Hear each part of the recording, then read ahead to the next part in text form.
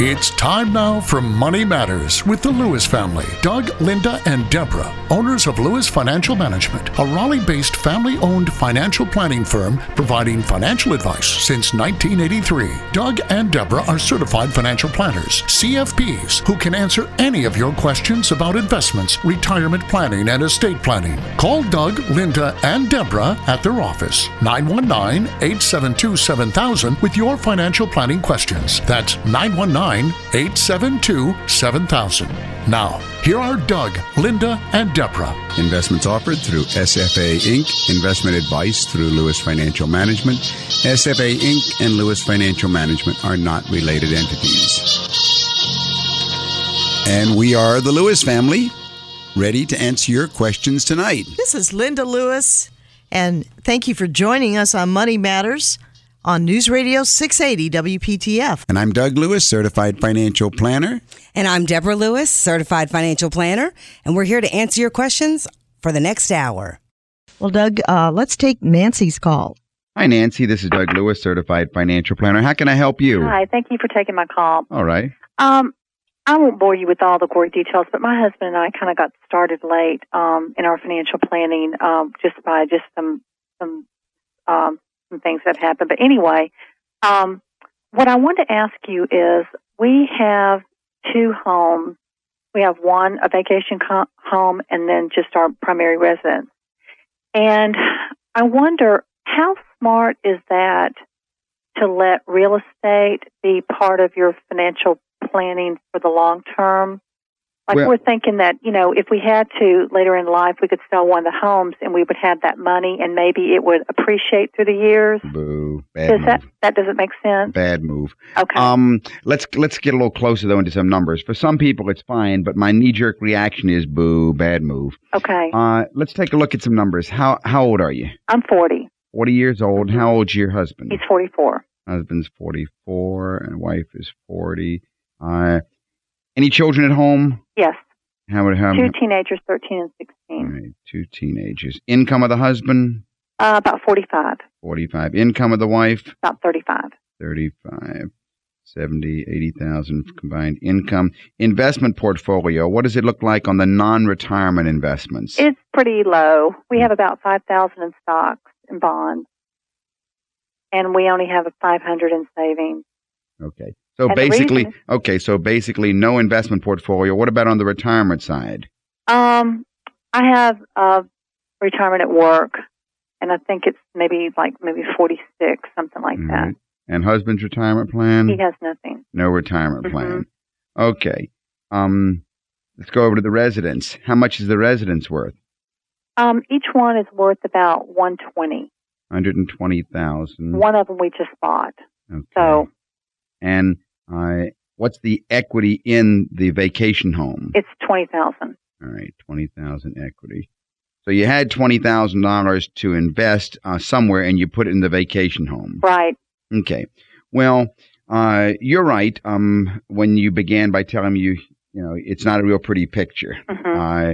It's really an accident waiting to happen, and it scares me looking at a situation like this. Bottom line is, you've got an $80,000 income. You certainly can't afford to maintain two mortgages, and you shouldn't maintain two mortgages, and there's no reason to. Real estate certainly should not be part of your investment portfolio by any means. And basically, you should be focusing on accumulation as rapidly as possible under the means of what we call a pay-yourself-first plan. What are your living expenses, Nancy? About what we make. You're spending $80,000 a year? Yeah, because we have two homes, and the problem is. No, forget. Okay, now what's the mortgage on the second home? It's about $1,000 a month. $1,000 a month. So what you're telling me is that if you didn't have that vacation home, you could invest $1,000 a month plus have $20,000 as a starter kit. Right. Well, that's what you should do. But the problem is, we have a feeling that if we sold the home, we would lose our shirt. Tough. That's why I'm thinking that we should hang on to it. Wrong. Okay. Wrong move. You see, you have a $120,000 thing that you've got there, but you've got an $80,000. No, you've got a $100,000 debt. Right. Well, if all it means is when you say lose your shirt, you might lose your $20,000. Right. But Yeah. you're not going to lose. But I don't like you sitting there with virtually nothing in savings, your husband having a zero retirement plan, you having barely nothing in your retirement plan, 2 teenagers at home, and you are saying that I could be investing at $1,000 a month into mutual funds, but I'd rather have an IOU of $100,000. Yeah, well, we wouldn't rather have it. We just have a feeling that it might be hard to get rid of. Well, I'd get rid of it anyway. Okay. I'd get out of it, and I'd just the same thing as if you bought yourself a stock, and it was down 20,000, and you lost. Well, you lost and go on. Right. So just cut our losses. Yeah, I definitely would try and get yourself into. You've got to be accumulating. Right. You see, you have what you must reach is a point where you have an accumulated portfolio of investments equal, the income from which is equal to your lifestyle. So if you're spending, let me see, I wonder what your expenses are without the taxes and without the one mortgage. If you want to call us during the week to set up an appointment for yourself, give me a call at 919-872-7000 and we will get started. We'll make a list of the questions that are on your mind. Let's say that maybe you're spending about $60,000 a year. Mm-hmm. Okay. Well, that means you need roughly, say, $700,000 in an investment portfolio. Okay. Because that could produce the $60,000 a year income, which would give you the security that you're after. Okay. And the only way you're going to get it is, and the good thing is you're only 40 years old. Mm-hmm. You do have 20 years compounding in front of you. Of course, the risky thing is also that somebody could lose their job. Right. And so, I my advice would be, down and dirty, put it up for sale, get rid of it immediately. Yeah. And if you come out having lost your $20,000, okay, you lost your $20,000. At least you can invest $1,000 a month for the next 20 years. Right.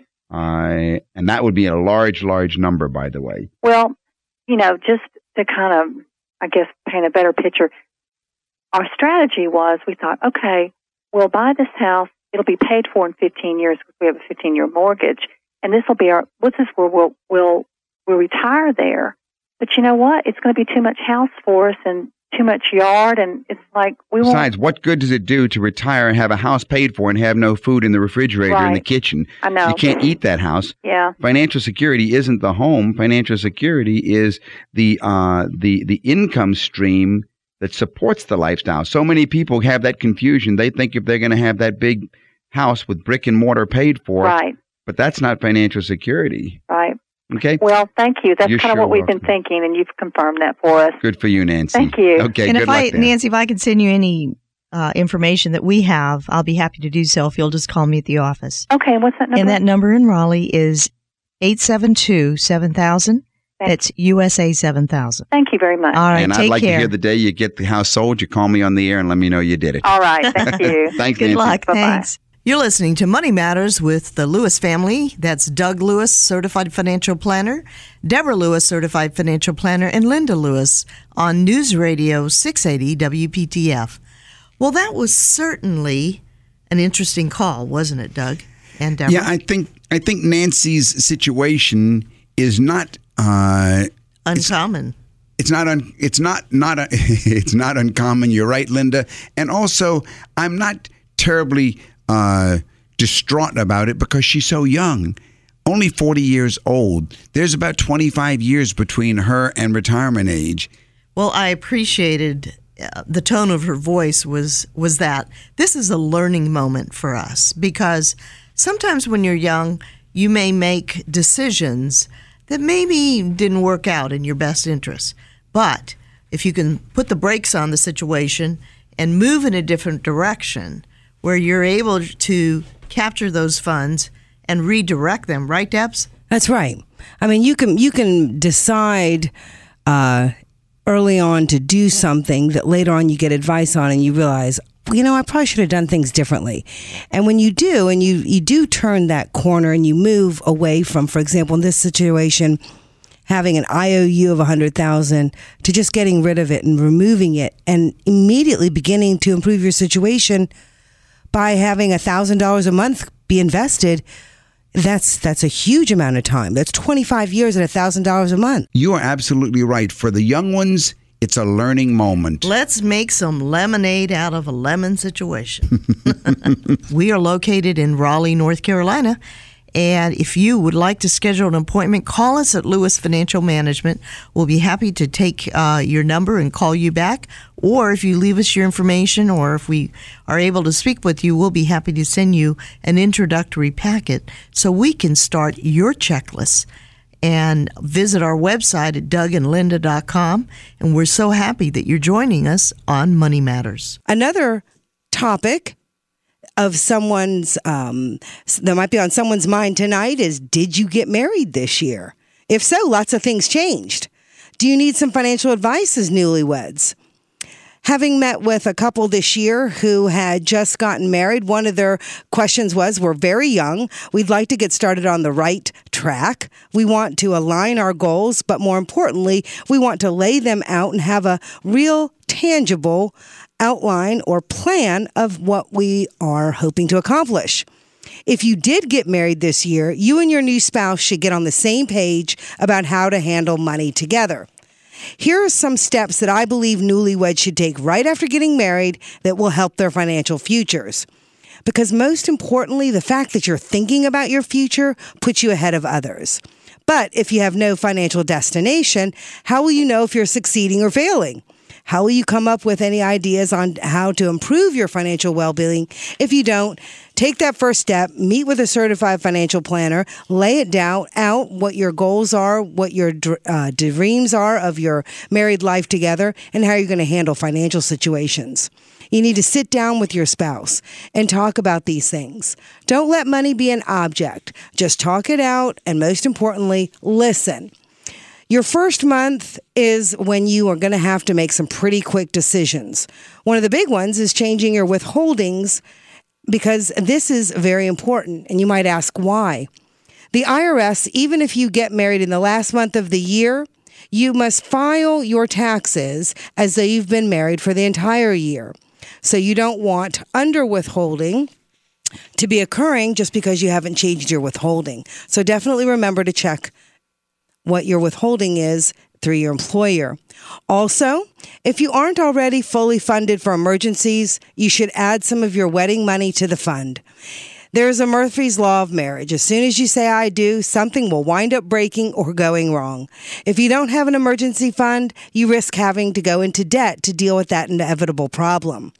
So build up an emergency fund until you're prepared to cover at least several months worth of living expenses. And you'll hear us use that phrase, living expenses. What you need to know is, what are those recurring monthly expenses? The things, the bills, the expenses that happen every month. Another thing that young newlyweds should have are good financial habits. The only way to know if you're going to work well together is to discuss your joint financial habits. How will you budget as a unit? One of you may like to know where every dollar is spent. The other might like to know what the bills are and then focus on managing the spending from there. In most couples, there's a spender and the other is thrifty. In order to get on the same page, you have to figure out how to compromise so that neither one hurts the couple's financial prospects for the future. For example, what's the dollar limit you can spend on an item before you have to call the other spouse to get permission? This isn't to establish a policing in your household, but it is to establish accountability, trust, and good financial habits. Now, what if it's something more unusual? Perhaps you're self-employed and she has no 401k plan at work.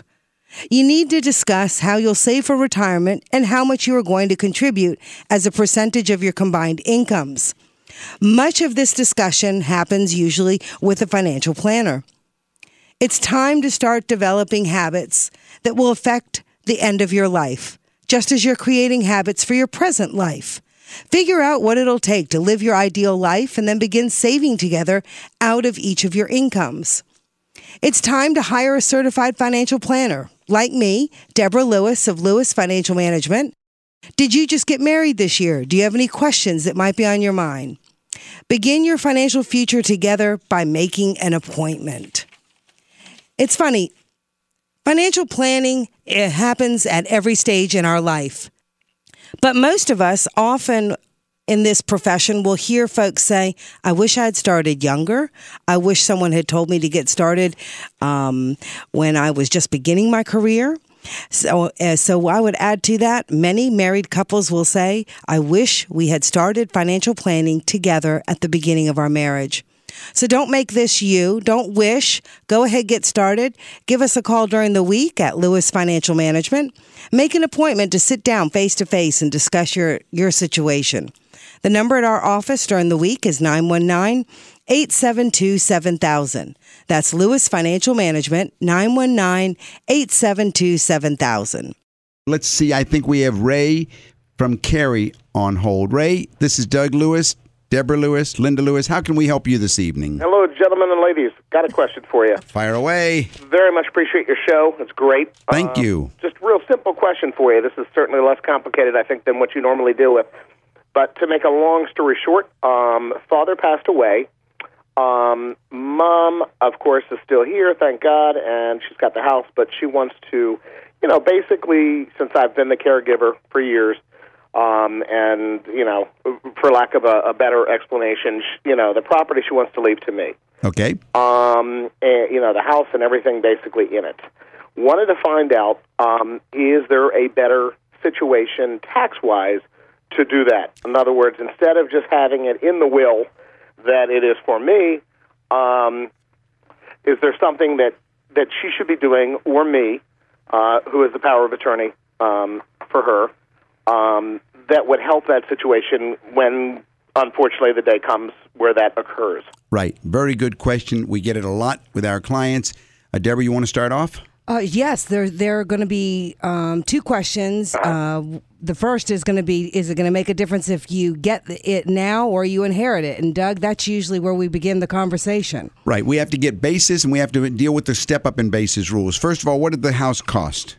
The house cost originally, they bought it $96 here in Cary, North Carolina, and I think they paid about $153,000 for the house. It's all right. Probably worth, at least as far as I can tell right now, in this crazy environment, somewhere in the neighborhood of about $250,000. All right. All right, so that's going to be what we call your basis. Right. No, the basis is $153,000. Yes, sir, $153,000. What they paid is going to be what you call your basis. All right. Okay. So now we have to understand that if she were to give you the house today, correct, which she could do by deeding it over to you, then she gives you the value of the home, which is $250,000, and she gives you the basis also of $153,000. Okay. Now, if you later on, after she passes away, if you later on sell it, then you will pay tax on $100,000 of capital gains. Assuming that we were just going to use your appreciated value of what it's worth today, $250,000. Right. So that $100,000. So that's about that's about $20,000 or $25,000 of taxes. And I don't mean to interrupt you. The situation would be for sure, without getting into too much, because I know we only got so much limited time here, is that when she does pass away, I am in a financial position. I'm partially disabled. And so it would be a situation where I could not afford to keep this house, which I would love to do, but it would be an immediate sale. If you need help, call me, Deborah Lewis, 919-872-7000. 919-872-7000. Okay. Okay. I'd have to get out. All right, Very good. All right. So now Deborah's going to tell you the way to sell it tax-free. So, Ray, the best thing in your situation, it appears to be, just from the little bit we know right now, is that if you were to inherit it at her death, instead of receiving it as a gift during her lifetime, right, you get an immediate step up in basis, meaning at her death, you would receive an asset that would be worth the fair market value, or as of her date of death. Sure. So now you would have received an asset with a basis of $250,000 and a value of $250,000. And a value of $250,000. Right. So when you needed to sell it, a month later after everything's settled and everything, right, you now would pay zero. Really? Yes. Taxes. Interesting. Because if we know that the end result is whether it's just a not needed home or we need the assets home, if there's definitely that situation, we want to inherit the asset. We want to get the step up in basis. So really, the only expenses that I should incur once this occurs is obviously the usual stuff that occurs. But if I hire a real estate agent and he or she gets the the usual 6% or whatever it is, is there any other besides, Well, the only other question I would have is, unless there's a mortgage on it, but yeah, you just sell it and keep the proceeds. There is. Then you. How much is the mortgage on it now? Yeah, that's the sad part is that I would say at this point the house, like I said, is probably worth $250, and the amount that's owed right now is probably about $130. All right, so we take these 3 points one at a time. Mm-hmm. First of all, at death, let's say, God forbid, she died this year. Right. All right, $250,000 is your home, the fair market value. All right. Right. The basis, of course, has been stepped up. So the basis goes from $153,000 to $250,000. So zero tax as far as capital gain to the IRS. There's nothing owed to the IRS. Now, what about the mortgage company? Okay, right. The mortgage company off, obviously. That's right. They want their portion, which is I lost my number. How much? Okay, about $130,000 or something like that. $130,000. That's right. So you would end up with $120,000. There'd be no other cost. There might be a little bit of real estate taxes that are owed on it if she hasn't paid the taxes on it. And as you say, the commission to the real estate broker. But there's no tax. Right. Taking in those 3 points, Doug, there's no way he would want to have it received during her lifetime. With the mortgage and the tax, you would have eliminated anything, and you want the step up in basis. Right. So the bottom line is leave it just the way it is. Yes, sir. In the will, just that's that. That's right. That way, Mom takes care of you after you've been taking care of her. By the way, you can avoid probate if you haven't already done so by putting it in joint ownership with you and herself, but still, it's in her name. Gotcha. Very good. You guys are very helpful. I appreciate your time. You're welcome. Thank you for calling tonight. Well, Doug, mutual funds are one of the most practical and easy ways for people to invest for long-term goals such as college or retirement. And I know that there are some common questions about mutual funds that people have. Common questions like what, Lynn? Well, the basic one is, what is a mutual fund? Well, I never thought of people asking that question, but it's a good question. Obviously, what is a mutual fund? A mutual fund, Linda, is a regulated company that pools together money from many individual investors through the sale of shares and in turn buys stocks or bonds on behalf of the shareholders. Now, the price of those shares is called the net asset value, and that will increase or decrease depending on the current value of the different stocks or bonds in the mutual fund. Shareholders may receive income from their mutual fund, or they may profit or lose when they sell their shares, just as they would by investing individually in stocks. Well, Doug, why should a person invest in a mutual fund? What are the advantages? All right. Well, I guess the first advantage everybody should be realizing is it offers diversification, Linda. It's the old story of don't put all your eggs in any one basket, because a single mutual fund might hold 100 or 200 stocks and bonds. So you could buy $10,000 of a mutual fund and have 100 stocks instead of putting $10,000 into one stock. Now, the second advantage, I guess, is the one of management. Professional management. You've got someone managing those stocks and bonds.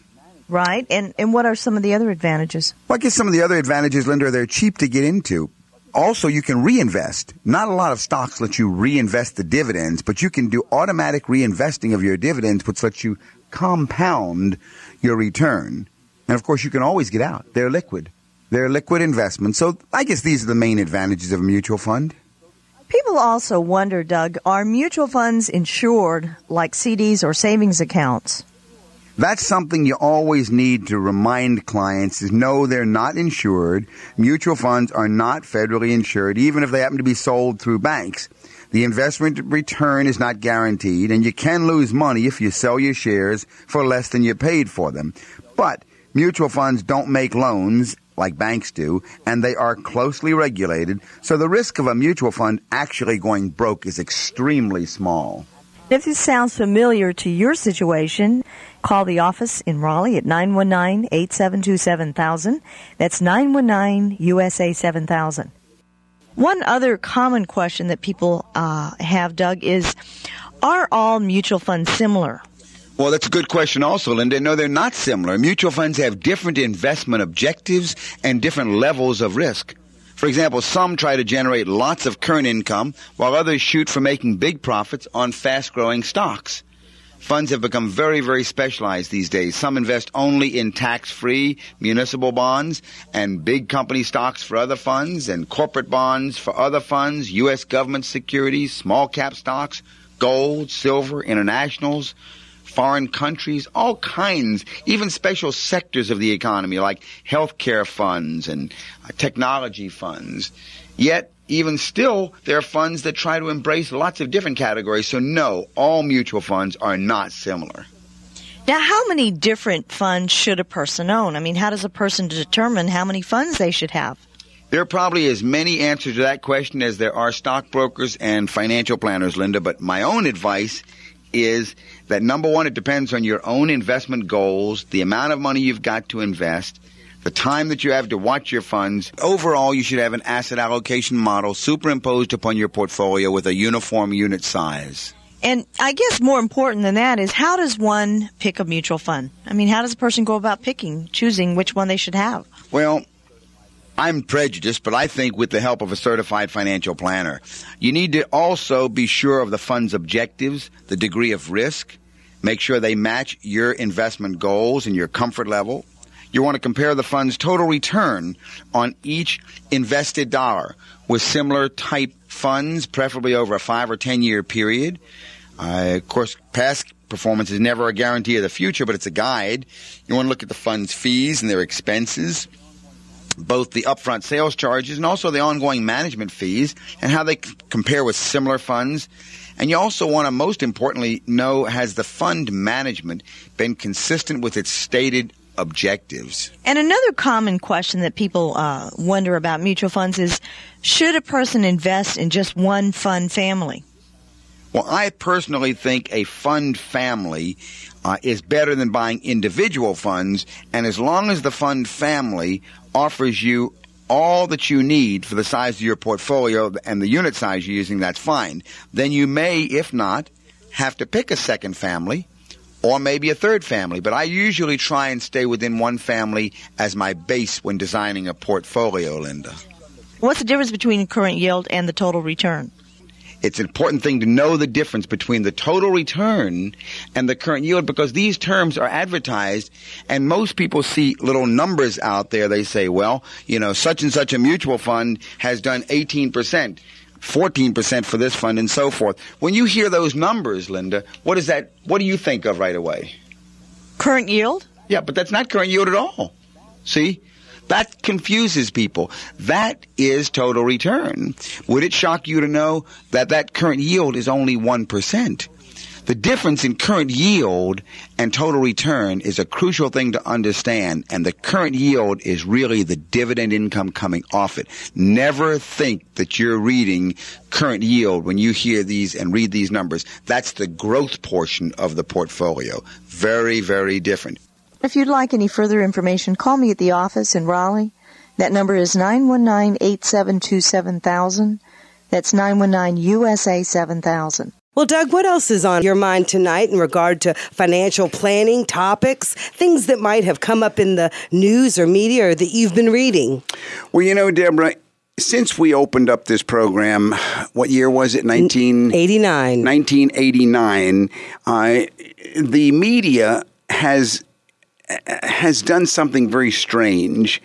There has been more and more, I hate to say false information being peddled out there, but there is this matter of fixed index annuities, and there was an article exposing these in the Wall Street Journal. The article was entitled "The Fallacy of Believing Some Returns Are Risk-Free," by one of our most respected authors, Jason Zweig. That was Jason Zweig. That's who it was. You know, he was really talking about these fixed annuities from a very academic point, but many investors are chasing further gains, and some are trying to shortcut or stop potential losses.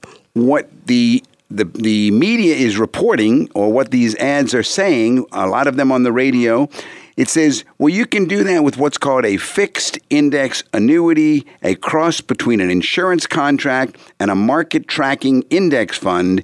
Such a product typically is offering the public a minimal guaranteed annual return, along with an assurance of no losses in years when the stock market drops. In exchange, it delivers less than the full gain on stocks in years when the market goes up. Unfortunately, that upside is usually about 2% maybe.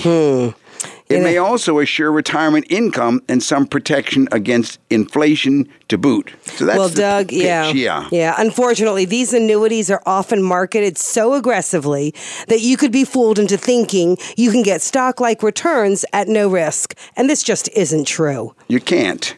Yeah, if you buy a fixed indexed annuity, you have to lock up your money, often for 7 to 10 years, and sometimes even longer. And if you need your capital before then, you will have to withdraw, usually being subject to a surrender charge or a penalty that can run up to or even exceed 10% of the account's value. So it's not as it's being portrayed. That's right. That's exactly right. The focus there is on what I call the eggs, but your chicken is locked up. You want to get your chicken back, then you got as much as a 10% surrender charge or haircut to take. Now, another risk is what we call the opportunity cost. The additional money that you could have made by not buying the fixed indexed annuity in the first place. While the annuity does put a floor under your potential losses, it also puts a ceiling on any potential gains. Oh, well, that's not good. The money and many people who buy these products as a kind of stock market play for cowards have the wrong idea. Fixed indexed annuities are not an alternative way to investing in stocks, and many people believe that. That's right, they do. They're not. Give us a call at 919-872-7000. We look forward to meeting with you. They have completely different risk and reward components. They're an alternative to other fixed dollar investments. That's what they are. So they compete with CDs and treasury bills. Often, however, these products are marketed as if they were the investor's dream come true, offering the upside of the stock market with no downside. The marketing message that's pitched out there is you'll make plenty of money if stocks go up while losing nothing if they go down. Yeah, I mean, even some of the other shows on WPTF, present it as if it were this upside potential only, and it's just not true. It's not true. Some insurance companies and their agents often will use charts showing hypotheticals, but not actual returns, and they're going to use these hypothetical charts to imply that someone owning the annuity would have continuously earned the rate in place at the end of the period. And that's not true. No, any chart based on these assumptions is just pure nonsense. So really, a fixed indexed annuity might make sense if you crave certainty, if you can't bear the thought of losing money, you don't mind tying it up for a decade or so to earn a middling, piddling, assured return for the rest of your life. It makes no sense at all as a way to keep pace with the stock market at no risk. And I'm really glad that Jason Zweig at the Wall Street Journal decided to write an article exposing them. And when you hire a certified financial planner like us at Lewis Financial Management, Doug Lewis, Deborah Lewis, both certified financial planners, you don't have to worry about being sold something that is in someone else's best interest and not at all about what you need, what your retirement need might be, and is just playing on all these fears of what they can sell you in a product that is trying to act like it would eliminate these fears and all of the risks that might be inherent to you making these decisions. I was really happy this past year that several listeners had already sort of bitten the bullet a little bit and bought or getting ready to buy a fixed index annuity, but then came to see us to get an independent analysis of what was this product. You make a good point, because there were several people this year. There were. And if you're one of those listening tonight, give us a call at 919-872-7000. Call us this week. Make an appointment. We're at 919-872-7000. Lewis Financial Management will help you evaluate what you've been looking at, and we'll help you answer that question. All right, let's take Mike's call. Hi, Mike. This is Doug Lewis, certified financial planner. How can I help you? I'm full-time employed, but I also have a small business on the side. Yeah. And I have used diversion at a very limited extent to divert money to my kids, particularly when they do things to help out in the business. Uh-huh. I've always wondered what the standard is. How much can I pay them? Can I overpay them as if they were a congressman or something like that? Well, let me get a little bit of information about yourself, Mike. How old are you? 55. You're 55 years old, and you're married with children? Correct. All right. Are your kids, how old are your kids? Youngest is 20. 20, and how many children do you have? 3. All right, 20, and then you've got 2 others that are older. Right. All right, none of them are living at home? 1. Okay. The 22-year-old. Okay, 22-year-old is living. The 2 younger are in school still, full-time students. All right, and what's your income, Mike? It's high. I need some numbers. If you're a first-time listener, we only work with numbers on this program. I just solve problems. Are we saying 300,000 or? I guess probably I can't do that. Well, we could just ballpark it. Over 1. Okay. All right. So your gross or your net income is over $1 million. No. 100,000. Sorry. Oh. Okay. Like 100,000. Okay. Yeah. All right. $100,000. All right. So you've got a gross income or a net income of 100,000. Gross. That's your gross income. All right. And how much of that comes from the business? Probably 15. 15,000 comes from the business. And does the business have any expenses? Because that 15,000 is gross, right? Yes, and yes, there are some expenses, and I do a good job about maintaining those and writing them off. But as I say, it's extra money that I really don't want to have to pay taxes on because of self-employment, and that's why I'm interested in how that could be diverted legally. Well, it's not a matter of how much. The real question is, what is the child doing for the business? It's a service-based business, and he provides services to the business. Okay, so do you give him an hourly wage? Yes. All right. Well, I would say give him the comparable hourly wage for the type of comparable person that you employ in a comparable position. Right. That's that's it's a very simplistic answer, but I believe in not trying to play games with the IRS. Oh, and I'm in total agreement, which is what I have done. But I guess the question becomes, and I have had accountants in the past who have had different feelings about how liberal you can be with the amount that you pay them. And they tell me that the IRS really doesn't get involved that much in what the hourly wage is. So I've never taken a chance in doing anything but straight by the book. My question was, could I pay twice whatever the market rate might be? I mean, is the IRS going to say, wait a minute, you shouldn't be paying that much money to an employee, contract employee? They get 1099. Yes, they have the right to do that. The IRS has the right to do whatever they want. Well, I know that. I'm saying, but what's the likelihood? And well, I mean, that's like asking me, do I think you're going to get audited? That's that's not this type of program that we're on here. We solve financial problems. We don't try and go ahead and tell you how you can play games with the IRS. My view is that you just be very conservative. Don't try and go beyond, because if the IRS audits you, then you're guilty. As far as I'm concerned, That's the question. Guilty of what? Of whatever they say. If they say you owe X amount, then that's what you're going to pay. For overpaying, for paying someone $50 an hour instead of $25 an hour. Right. Or maybe they want documentation. How many hours did he work? Did you keep timesheets? Yeah. And so on. Yeah. I know many a time in our firm, we have hired our children, and our children have punch time clocks, and they just there's no they don't get paid any more than any of the other employees there. Part of it is you don't want jealousy with your other employees that are probably have skill sets higher than your kids. But I can understand your feeling of wanting, to do the max on what you can pay your kids. So no, I've always gone straight by the book. I got audited in 1982, and they had to give me money back. Okay, so All right, Mike, if you want to call the office for an appointment, we schedule appointments during the week. Yep. Call the office, and if we can answer any more questions, then my secretary will set at a time. We get together face-to-face, and I'll go through all the numbers and look at your tax return. Thank you very much. You're Take sure care, welcome. Mike. Thanks for calling. This is Deborah Lewis of Lewis Financial Management.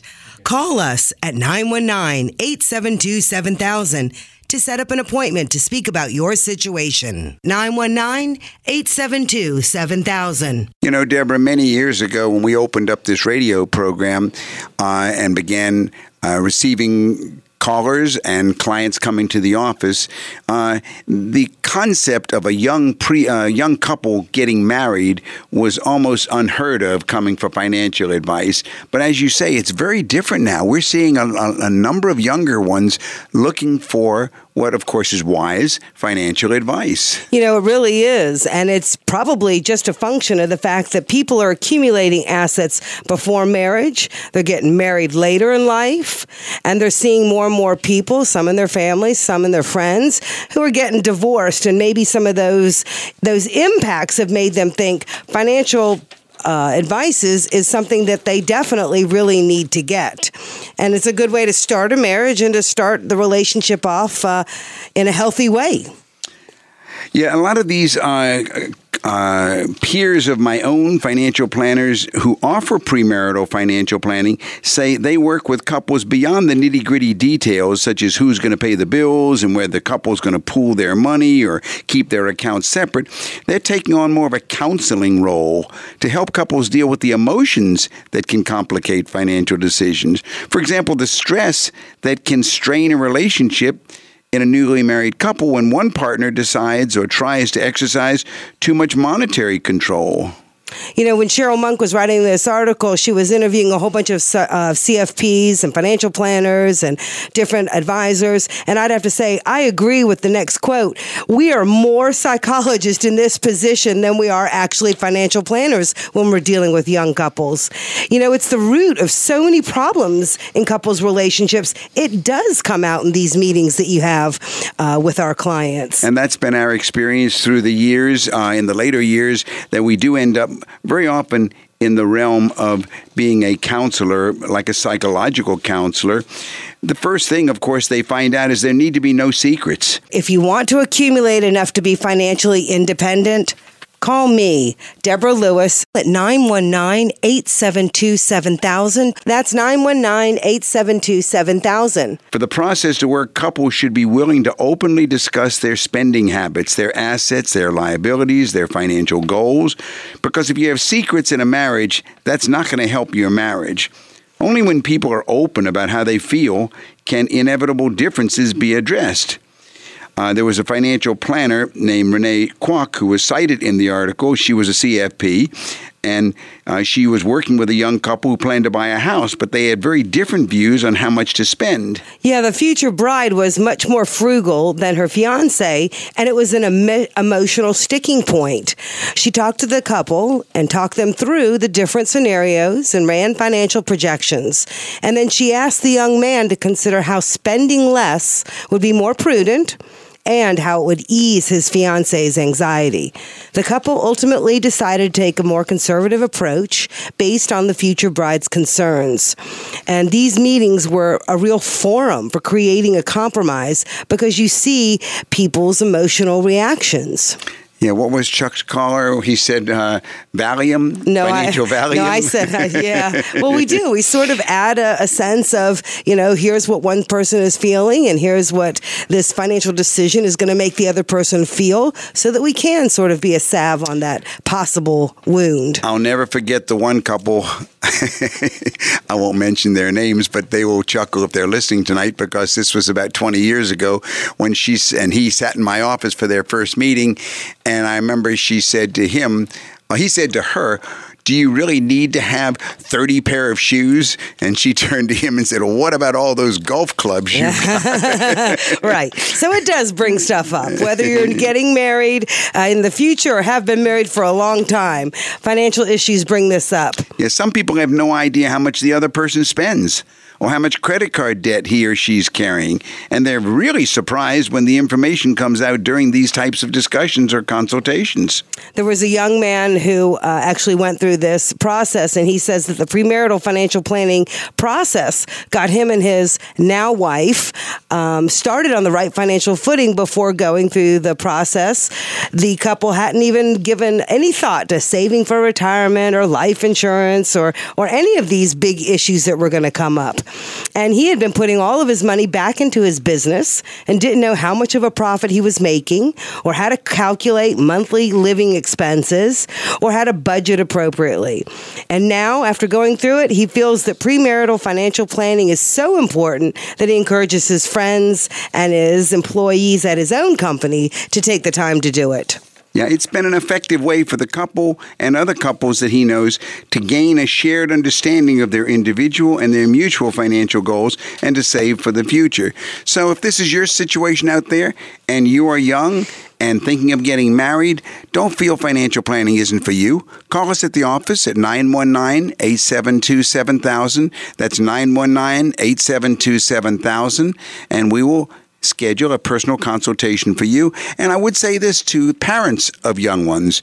We've had a number of parents over the last couple of years who have felt they'd like to give such a consultation as a present to their children. So that they have the financial footing to start their life on the right foot. Exactly.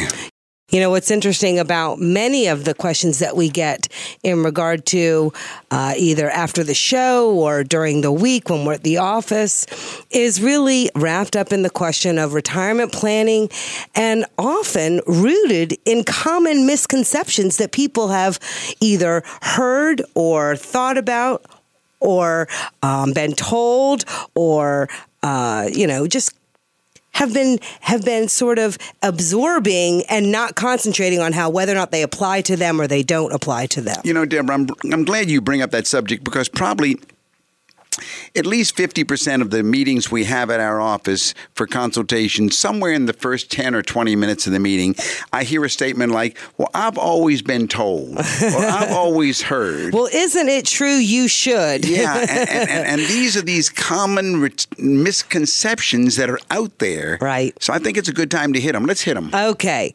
Well, sometimes this conventional wisdom can steer retirement savers really wrong. So don't you just follow the standard financial advice. You need to challenge it. And we've brought to light a couple of these challenges. One misconception is that the 401k or IRA plan offers retirement income. Yeah. Vehicles like 401k plans and IRAs are good ways to save because you do build tax-deferred savings. And if you simply follow the mandated required minimum distributions, you'll have a retirement drawdown strategy. So what's the problem with that? Well, while you're required to take distributions out of these plans, starting at age 70 and a half, it is not a retirement income strategy in the true sense of income because withdrawals impact your total savings and are not truly income. That's right. If we're just talking about withdrawals, that's getting your money back that you put in there. That's not really retirement income. Now, what's another misconception, Doug? Well, another one, of course, is that retirement calculators are accurate. When you research a plan for retirement, you're going to find many versions of devices that are out there called retirement calculators. And it's okay to fill in the blanks and then let them provide a number. So what could be the problem? Well, the calculators might give you a rough idea of how much money you must accumulate, but they won't address your personal situation or help you plan for guaranteed lifetime income.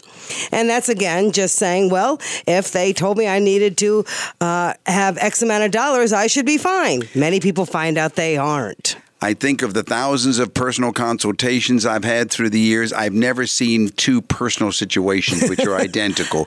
No calculator is going to solve the personal situations. And if you need advice, call me during the week. 919-872-7000. That's 919-872-7000. Another misconception is set your asset allocation and forget it. Most people know that you should make sure the money in your 401k or IRA is diversified. Your savings shouldn't be invested in just one type of asset class. Now, what's the problem? Well, what the advice doesn't say is this. When you're about to retire, then you need to reconsider your pre-retirement asset allocation and add other choices to the mix. The plan that you developed when you were 35 certainly won't work at age 65. That is so true. You know, another misconception is that all reverse mortgage strategies are bad. Yeah, the problem there is that retirees should consider whether this option might provide benefits as part of a diversified retirement strategy. In moderation and properly managed, a reverse mortgage can provide peace of mind in the form of tax-free cash flow for a retirement plan, and I've seen that happen. Yeah. Another misconception, Doug, is that financial advisors consider all options available. Well, you better ask, has your financial advisor discussed asset allocation with you? How much of your money should be invested in stocks? How much in bonds? How much in mutual funds? How much in cash? Even real estate. How much should you have? Yeah, so what's the problem? Well, advisors don't talk about comprehensive financial planning. What do you specifically do with your major sources of savings? Your rollover IRA, your 401k, your personal savings, the equity in your home to create retirement income. Each of these has its own tax and other considerations. Just assuming that your financial advisor is considering all these options is a big misconception. Deciding how to use them most efficiently in your retirement income plan may be the biggest contributor to retirement income success. So what's the bottom line? We would say that saving money is a simple but important concept. And as you approach retirement, it is just as important to determine how much income your savings can provide. So call us this week at 919-872-7000. Let us go through and help you with your financial decisions. And thank you for listening to us and joining us tonight for Money Matters with the Lewis family, Doug, Linda, and Deborah Lewis. Visit our website, dougandlinda.com. And remember, your money matters because your financial future is at stake. You've been listening to Money Matters with Doug, Linda, and Deborah Lewis. Money Matters provides you with a personal financial hotline on any subject where money really matters. For more information, you can call Doug, Linda, or Deborah in Raleigh at 919-872-7000. That's USA 7000. Listen again next Saturday and Sunday at 5 p.m. for Money Matters with the Lewises on 680 WPTF.